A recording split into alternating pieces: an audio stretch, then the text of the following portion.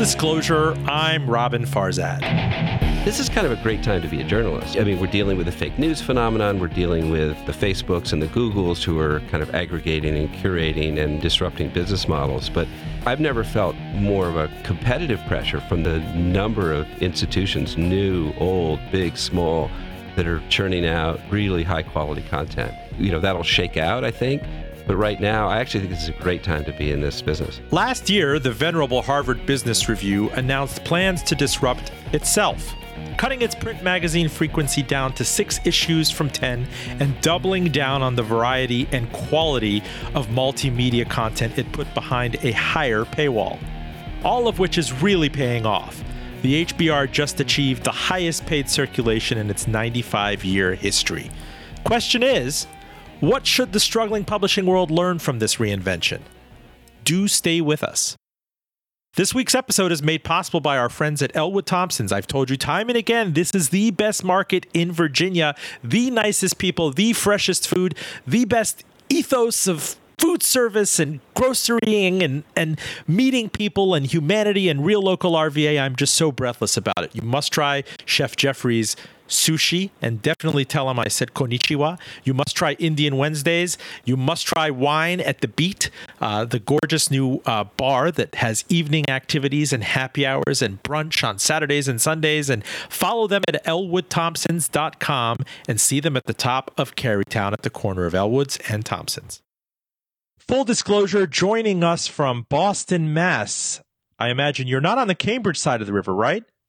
No, I'm not. We're actually in beautiful downtown Brighton, Mass. Brighton, Mass. Is Adi Ignatius, editor-in-chief of the Harvard Business Review, which caught my eye last week. You guys have achieved your highest paid circulation in your 95-year history. That's not supposed to happen amid the death of business publications and journalism and the mass die-off we're seeing across the board. How are you? I'm fine. Glad to be here. So tell me how that happened. In that last year, the big headline thing was Harvard Business Review is reducing its print circulation, and you had to make some wrenching decisions, kind of fish or cut bait. What do we dedicate to online kind of feature capability, podcast capability? It seemed like a period of retrenchment, and then suddenly everybody's talking about this week. Well, we never saw it as retrenchment. I mean, we went from 10 print issues a year down to 6. But if you look at the print issues, they're really, I mean, this is still the crown jewel in everything that we do. And the 6 issues a year now, each issue is bigger, is thicker, is filled with more stuff. We're using better quality paper. So we're really trying to communicate that this is the highest level thing that we do. But at the same time, as we reduce the print issues, we're just churning out a lot more digital content. So we never felt it was retrenchment. We've actually added staff, not cut staff. It's just sort of following our consumers' habits to produce more content that's digital, that's how they want it, the way they want it. Adi, there's such paucity of evidence that people are willing to pay for digital journalism. I mean, you see they are territorial about their Netflix logins, whether or not they're sharing them. They are very specific about Spotify, Amazon Prime. You see bundles, really quality TV. That's entertainment kind of writ large. The New York Times recently had great numbers, but you're seeing the majority case across the board is that people still rely on the old advertising cross-subsidy. What makes your publication so different? Is it largely an expense account publication, or other people paying for it? Do they really see value in paying for the digital? Well, I mean, we're lucky. As you say, we have a 95-year history. Harvard Business Review has, over the years, delivered quality, delivered value too. So we're building on that. I think our promise, the way we're different, is we what we publish is meant to kind of help people run their companies and institutions better, help people manage their careers better. So there's a sense of value that people are willing to pay even a premium price for. Actually, in the middle of this circulation increase, we actually lifted our newsstand price by $1 an issue in that. So we're trying to we've increased circulation, and we're actually pushing the price up. Is it an expense account thing? I guess for some people, but that's true for a lot of publications. I mean, it's. I think the test is, are people using it and reading it or not? If your subscription stacks up unread, at a certain point, you're going to say, well, this is ridiculous and cancel it. So we're just trying to stay vital for people, whether it's via print or via the various things that we do online, so that they say, yeah, I'm happy to subscribe to this and to renew that subscription. So alongside, you guys top 300,000 in terms of paid circulation, which was a 10% gain over 6 months. You guys get an average of 6.5 million unique visitors each month to HBR.org, and you have more than 11 million social media followers. I mean, you see your Twitter cloud out there. I've had Harvard Business Review editors on talking about their books, and it just has this huge following. The brand resonates across the board. What I'm curious about is how you compete against that enormous deluge of some of it great quality, some of it really low quality and platitudinous LinkedIn career content. I mean, it's just all over the place, and anybody can just go and self-publish up there. And after all, it's now owned by Microsoft, and they can afford to flood the plane with all that content. And here you guys are convincing people to still pay for yours. I guess I'd say raw numbers aren't everything. You know, when I worked at Time Magazine, we had 4 million subscribers, and that was a great number.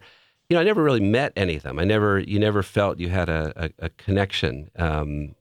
Where, you know, Harvard Business Review, you know, the people, it's 300,000. That's a much smaller number, but that's sort of where you want to be. I mean, I think you want to be a niche where you have a kind of fanboy base that really cares about what you're publishing. Is really, you know, follows it, and you know, they're going to be super fans who talk about it to other people.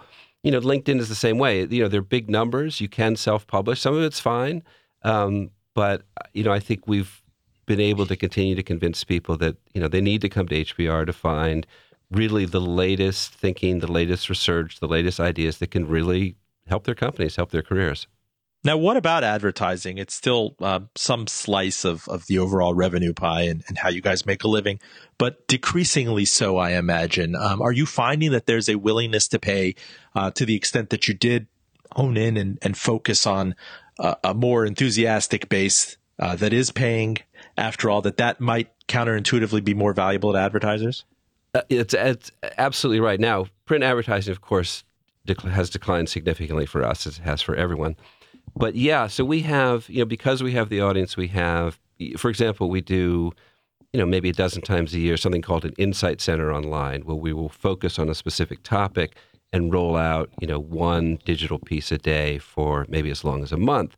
So it, you know, it's narrow, it's targeted, but the CPMs that advertisers pay are far, far higher than most people are getting, because they get the readership, they get the click-throughs, they get people, you know, kind of really interested in both the content and the advertising content. And then we've shifted, you know, a lot of our ad revenue now comes from new places. I mean, like webinars. You know, I did a talk with Andrew Ng, who's sort of the guy on AI, out in San Francisco a couple of weeks ago. We had maybe 350 people watching live, and then maybe 3,000 people who were, you know, watching a kind of live webcast. And that was sponsored by Google Cloud, and they, you know, they pay a decent amount of money to be part of that experience. So, you know, you just have to find, as print and you know, banners and those things aren't as effective. You know, you just need to look for new ways to get ad revenue. Adi, you and I were introduced when I was at business school. It was the summer of 2004, and I was looking to get back into journalism as a better business journalist, and I believe we met at Time Magazine. And you very frankly told me, hold out your hand, and you put that copy of Time on my hand, and it was so light. And you said, look, there's just no evidence of this getting thicker.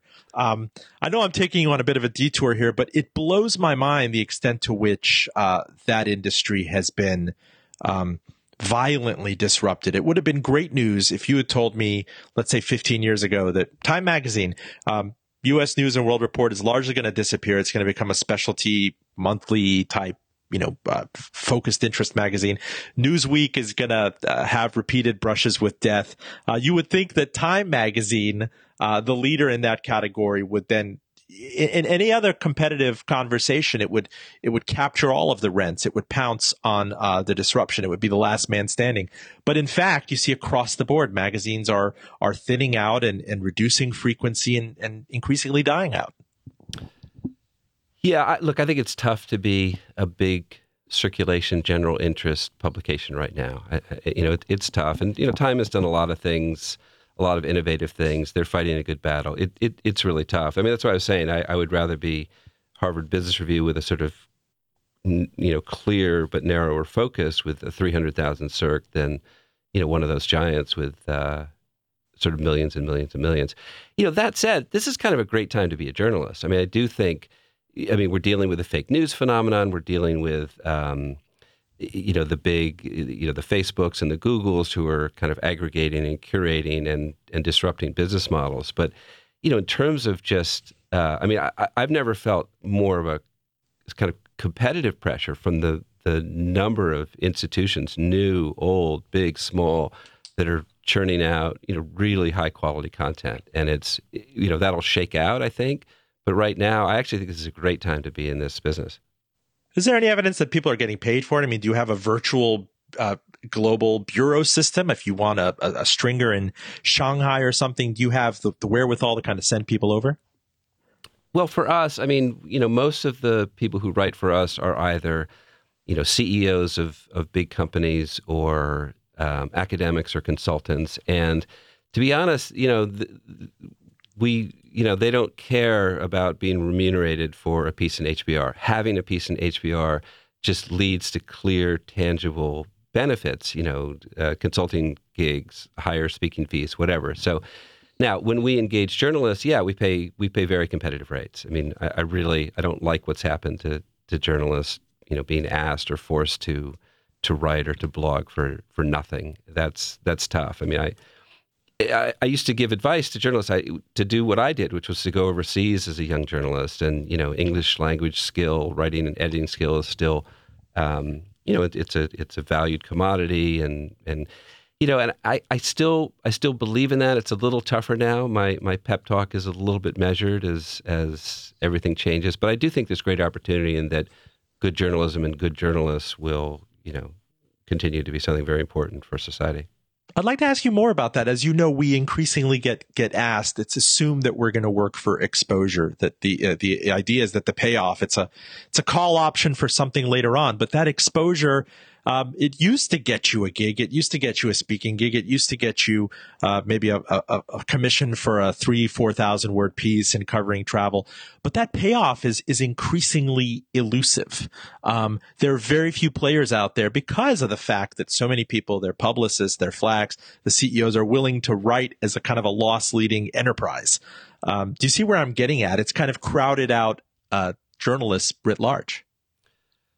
I think it's tough. I mean, I don't think I would have had the backbone to be an independent and just try to build my name. And so I always worked for institutions. I worked for Wall Street Journal for 13 years. I worked for Time Inc., Time Magazine for 13 years. And there are still institutions that hire and nurture and train and value the skills that journalists, young and old, bring. So I think there are fewer opportunities. They're there. Then there is this whole generation of people who want to be self-employed, who want to be, a little bit artistic and create film and write articles. And, more power to them. I couldn't do that. I see people, including some of my children, doing that. And, let's see how it plays out. They're struggling, but trying to figure out, where their place is in this crazy new constellation. Full disclosure, I'm Robin Farzad. We're talking to Adi Ignatius, veteran of Time Inc. I saw him at Time Magazine. He was at the Wall Street Journal, as he just explained, for a long time. And he's now at Harvard Business Review, which is thriving and has a hand in various multimedia buckets. Talk to me about podcasting. That's everywhere. I am, after all, in a public radio environment. And it used to be that you had to go kiss the ring of your public radio affiliate, hope that you could stick around long enough to get a late night, co-hosting, substitute hosting gig. And maybe after 6 or 7 years, they'd let you have your own gig. Now, as you know, the price of equipment has dropped. The ability to kind of carry it on iTunes, internet radio is ubiquitous. Everybody has suddenly become a radio host. Yeah, well, congratulations. You've done well. So we, for years, we've had what we call an idea cast, and they tend to be pretty conventional interviews like this, one-on-one, and they've done really well for us. And Sarah Green Carmichael tends to host them. And in some ways, she is the most recognizable person or certainly voice at Harvard Business Review. We're in the process of creating some new programming as well. We're picking up on the signals and catching the bug and want to do some more sophisticated programming. That's more like a show than merely sort of Q&A. So we'll have something I hope we can roll out in the next few months. I mean, it's great. I listen to podcasts. Everybody seems to. So what else? What else are some of the other interesting bells and whistles? I mean, I just want to get an idea for this as a practitioner, as a person who used to be an editor at a mass market magazine. It is a case. I hate to throw out the cliche when I have HBR on, but innovate or die. So one of the things we're really excited about. So we're trying to figure out. All right, so we've gone from 10 print issues to 6, and eventually more and more we need to think about, okay, what is the all digital expression of Harvard Business Review? We're not on the verge of that, but it sort of seems like that may be the path we're on. So we decided to really try to invent that, and we created something we call the Big Idea, which is more than just, okay, a big honkin' HBR article only on digital. We decided to approach it more as programming. So we will take a topic, and this is all digital. None of this is in print. It could be, but it's not at this point. So the most recent one we did was on artificial intelligence, trying to separate, myth and reality and really tell businesses, not just tech businesses, what they need to know about AI right now.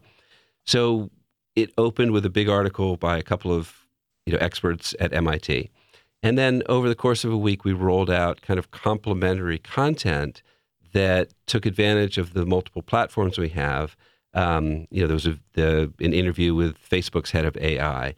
We did a video where we engaged Watson's IBM to try to come up with sort of crazy new recipes because they've downloaded every recipe book in the world. And then we had an expert, famous chef, and then an amateur chef try to deal with what Watson spat out.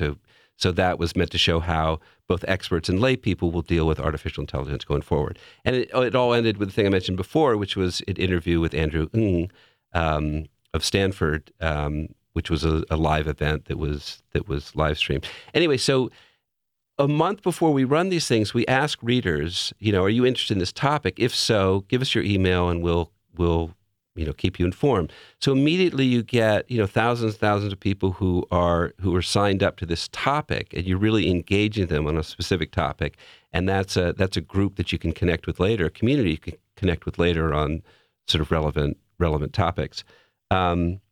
So another challenge was to get traditional authors who valued being in print more than being digital, to get them acclimated to the idea that digital, what you and I know, which is digital has greater impact, greater reach, and you can measure the impact immediately. And it's worked that we have some of our most valued authors who are saying, yeah, I don't want print. I want the big idea because I get that this is a chance for ideas to really have impact. So but why is it especially that you see the purse string holders, or when you have to deal with publicists, that they invariably ask, but is it going to be in print? There's still that bias. There's still that, well, the ultimate vindication if I'm getting a retainer by an executive is that the bounty, the spoils is I have to show her or him that issue, that glossy cover. Digital is more ephemeral. It's fleeting. Yeah, I think it's just a holdover. It is true. Print is limited. We only have 6 issues with a certain number of pages. So in a sense, it is scarcer. But what I try to tell people is, but the reach and impact is often going to be greater. Look, the combination is the killer. And so for our consumers, our subscribers, people who connect with HBR in print and digital both, that's where the gold is. These are people who really love the brand, who subscribe and renew and buy products and all that. So, I guess I kind of wish that the publicists and the authors got that you really want both. And if you can't get both, that digital is the way to really kind of reach the most people possible. Adi, walk me through the decision last year to bring down the number of issues and to increase the quality of the paper stock. All of that. It's because it does at a headline level, it telegraphs something to the world. I'm thinking back to Fortune magazine, which I've loved for I've been reading for 20, 25 years. I've always wanted to work there. I never ended up working there. But when they brought down the frequency, it was a biweekly, and I don't know 6, 7 years ago now when it's published, it felt like a punch to the gut to the subscribers who were out there who were like, wow, I follow this. I expect it. It's part of kind of my circadian reading rhythm. And if you're going to do that, you have to give me something else. If you're going to take that away, you need to give me more digital capability. You need to have events. Walk me through the conversation and the perils and the opportunity of doing that. I mean, the reason the reason we decreased print circulation was two reasons. One is the decline in advertising. That's the sort of, the boring, unhappy reason.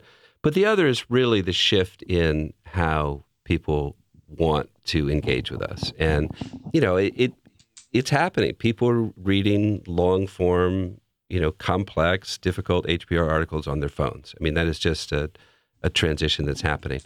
But then there's this question of how do you do it? So, there are certain magazines that have decreased their print circulation and ended up using terrible paper. And, you end up with a sort of little thin pamphlet.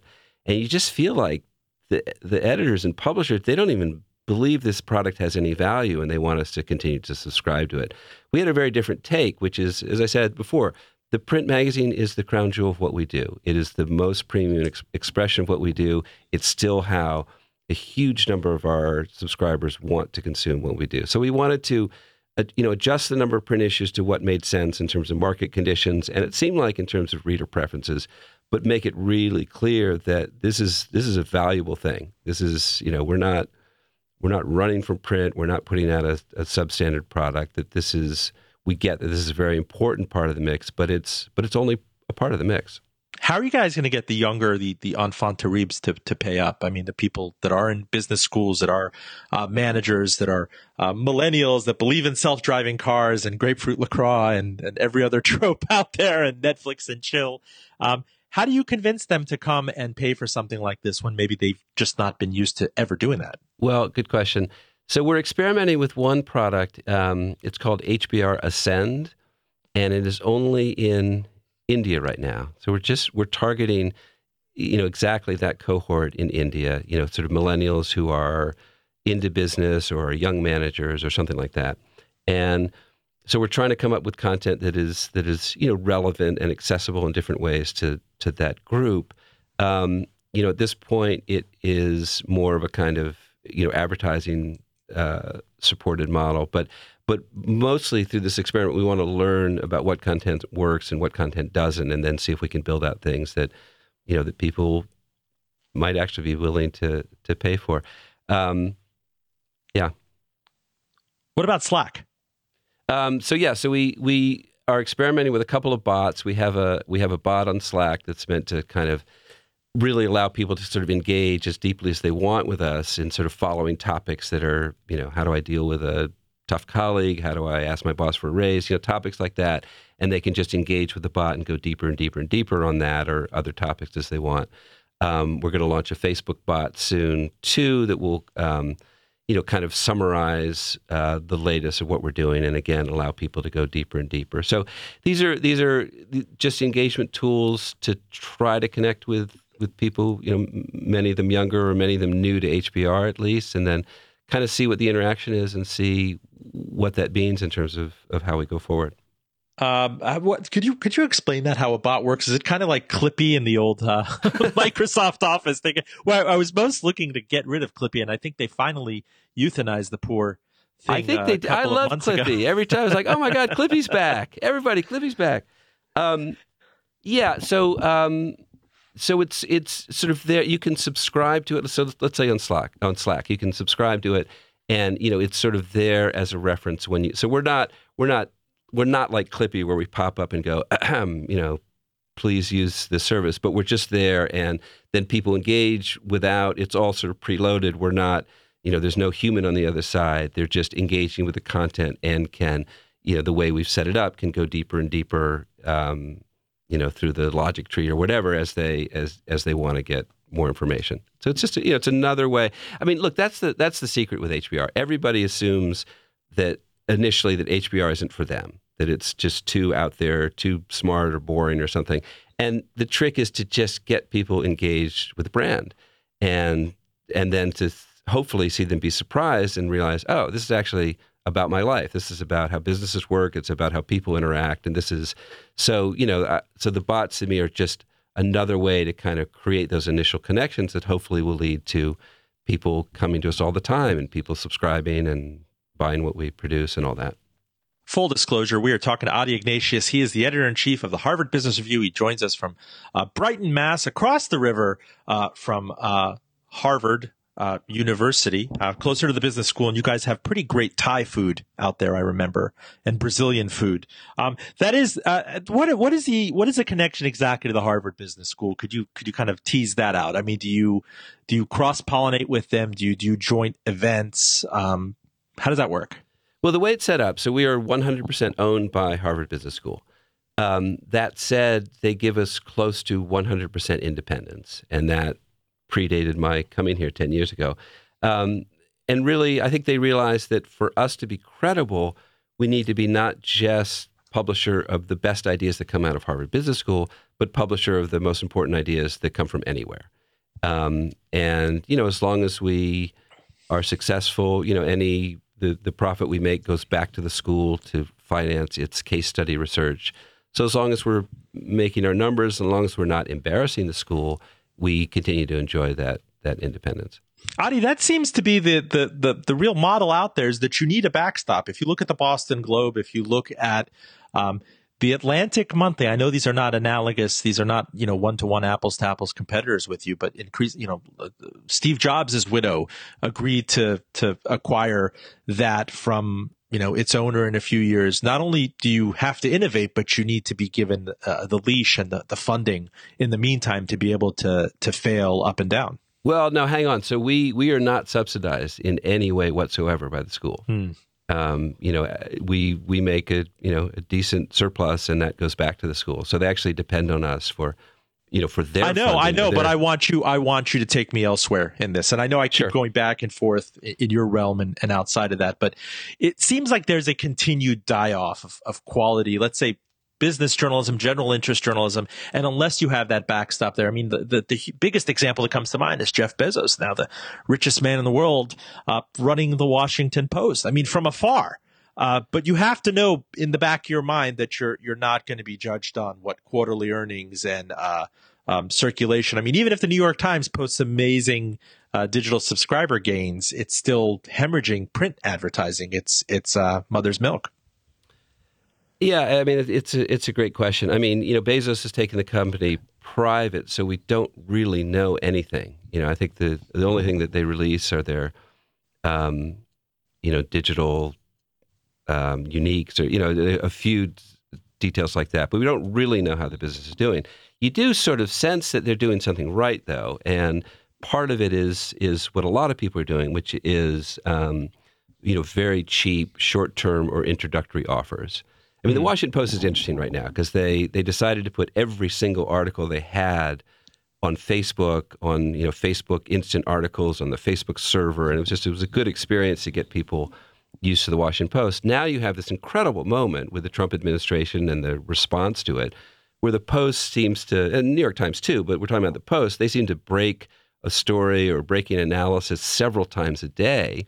And where you were accustomed to getting all of that for free on Facebook and instantly loading, now suddenly you hit that wall and they're asking you to pay. And they're asking you to pay maybe not that much for an introductory or short-term subscription. So, I don't know the figures. Anecdotally, I know lots and lots and lots of people who've said, I'm hooked on the Post now and I need to buy. So, yes, the Bezos model on the one hand is the guy with billions of dollars who's willing to subsidize, but I don't think that's his long-term plan for the Post. I think he's trying to figure out ways. He certainly already made it from having a kind of local, regional perspective to having, more of a national perspective than it ever had.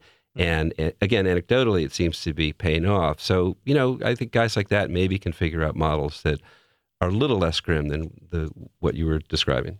Adi, give me an epiphany or two or three on social media, what it does for you, what it doesn't do for you, where you draw the line. I mean, if one of your younger, marketing people comes to you and says, we really need to get on Snap. I mean, that's where the traffic's going to be headed. That's where you're going to capture mind share. You see LinkedIn. I'm sure it's very fruitful for you. Facebook, you have no choice. I mean, it's like a whole parallel internet. What works? What doesn't work? What are your predictions? Well, all of this stuff works for traffic, certainly. I think there are people who, I think it's something of a badge for people to like Harvard Business Review, to be part of any community that we create. And I don't mean that, falsely, cynically. That, when we set up communities on social media, subscriber-only communities where people can engage with one another, that's really valuable. I mean, we found that as long as people think we're really curating this, that the people on the other side are actually subscribers to HBR, then suddenly this community wants to interact not just with us, but with themselves. So that is really valuable, that social gives us a chance to get these people to connect, and it kind of deepens their interest in what we're publishing and their connection with the brand. The question is how this social media becomes a funnel for our business. It certainly drives traffic. It certainly helps the impact of ideas. But ultimately, it needs to help our business model. And so we're trying to be very active on social, but also tightening the paywall. I mean. Our top 50 articles. So let me go back. The archive, the HBR archive, is probably more important to us as a brand than to any other publication. Articles that are 20, 30 years old are very valuable. People buy reprints. They want to get them online. And so we've tightened that up. And our top 50 articles are not available except to subscribers. They're not even available, when you first, when you haven't hit the limit on the paywall. So I think you have to manage sort of social, you have to manage the paywall, you have to manage what is subscriber only, and keep experimenting until you get that balance right. Adi, in the few minutes we have left, I want to go back to an observation that the late David Carr of the New York Times made, and that this golden age of content broadly, I mean, it's amazing, but it's also really frustrating to him that all of his colleagues back then were saying, you really need to watch this. You really need to read this 40,000-word treatise on Scientology in the New Yorker. And you just see this stuff stacking and stacking and stacking up. As Netflix, as Reed Hastings will tell you, there are only so many hours in the day. And so I wonder, when you talk about the login, when you talk about those 50 premium articles, and the fact that, Washington Post is so indispensable, are we going to hit up against login fatigue and platform fatigue? And everybody wants you to pay. You saw this news, Disney and Netflix. Disney wants to start its own streaming thing. And I know I'm commingling journalism and entertainment and various things, but in the end, I'm thinking about it in terms of my media consumption budget. And it seems like the bundle is important to some people like Amazon, and increasingly to media parents, they want you having your own login and paying them directly. Yeah, I mean, I worry about the inability of people to remember where they read that good piece. I mean, that's one problem with the distribution platforms. If it's all on Facebook or it's all on Twitter and you read it, you can't really remember, was that Harvard Business Review? Was that Fortune? Was that something else? It surprised me that some of these companies that have tried to be the quote-unquote Spotify of news haven't succeeded more than they have. Blendle is one, Inkle is another, where you can pay, hopefully the entire universe is out there. You can pay by the article. The editors of these platforms push out their favorite articles every day. You can subscribe a sort of flat rate that's not too much, that gives you access to everything. That seems to me to be a pretty good deal. It's just, we started with this internet is free, content is free thing that it's just taken, years and years and years to move off. So I guess I still believe that some sort of model like that can work and will work, but it surprised me it's taken so long. You have the mic to yourself for the final few minutes. Open-ended. Tell me what you want to talk about. What's on your radar? What do you think is getting short shrifted? What should we cover for a future show?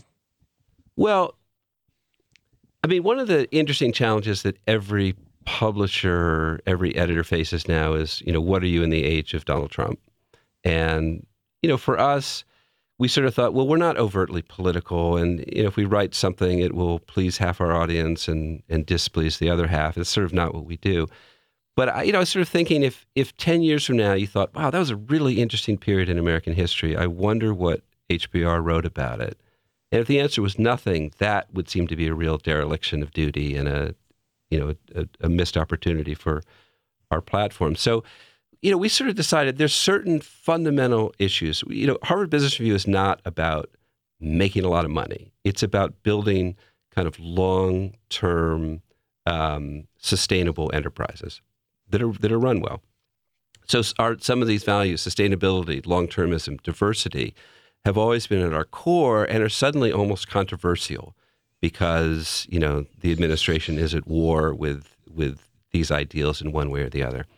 So we've just started, and we're going to launch actually this coming week, something called the Future Economy Project, where we've partnered with about a dozen of the world's leading CEOs who are recognized for driving a kind of long-term, sustainable, climate-friendly agenda, who are kind of on board with this to really identify this as, despite whatever's happening in Washington, identify this as an absolute top priority. And we're going to end up with a sort of list of principles that will help other companies that maybe haven't made that commitment and aren't sure how to make that commitment when the federal government says it's not important, to really, help companies figure out how to be long-term sustainable companies and how to begin to operationalize all of that in what they do. So, it's the fundamental question. What do you want to be in this sort of era of turmoil? And how can you be sort of constructive? And that's where we've ended up. Finally, Adi, in the era of turmoil, we are on the 10th anniversary of the onset of this financial calamity, the worst financial disaster of our lifetimes. And while we're told by the Bureau of Labor Statistics that unemployment is really back down, you see the stock market is near all-time highs, inflation is under control.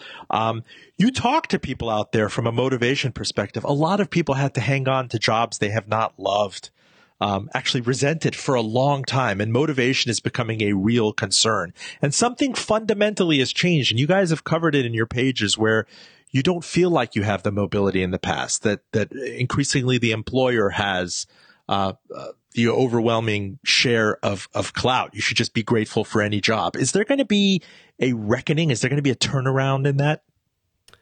It's not sustainable. You're absolutely right. It's not sustainable, and but nor do I see a kind of quick, easy fix. We attack that at in two different ways. So for people who are lucky enough to have jobs and have decent jobs, there's still that sort of huge percentages. 80% more of people who say, yeah, they don't really love their jobs, they're not really motivated in their jobs. So we write a lot about how companies can kind of engage people, including encouraging them to be rebels, what we've termed rebel talent, where it's okay, you have to create an environment where it's okay for people to be themselves, where it's okay for people to question authority, and that's not threatening to anybody. And that's so that's part of it.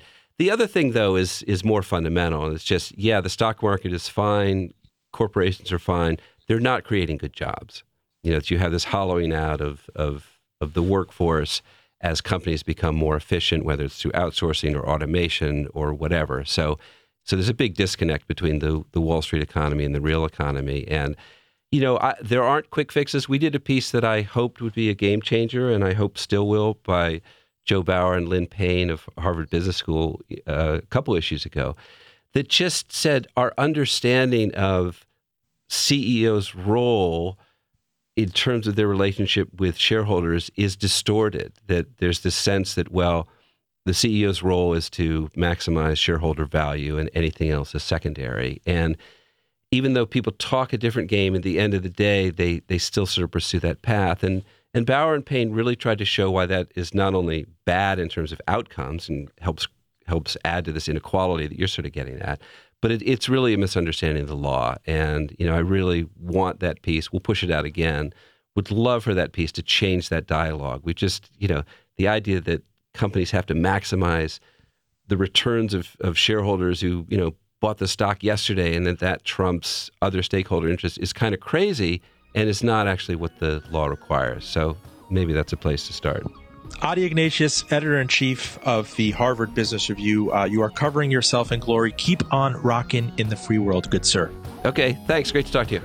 Full disclosure, find us and love us on NPR One and on iTunes at fulldradio.com. Hey, look, we're looking to up our frequency in 2018, so kick in and chip in at patreon.com/fulldradio. Special thanks to Amy Poftak and Kurt Nickish at the Harvard Business Review. I'm Robin Farzad, back with you next week.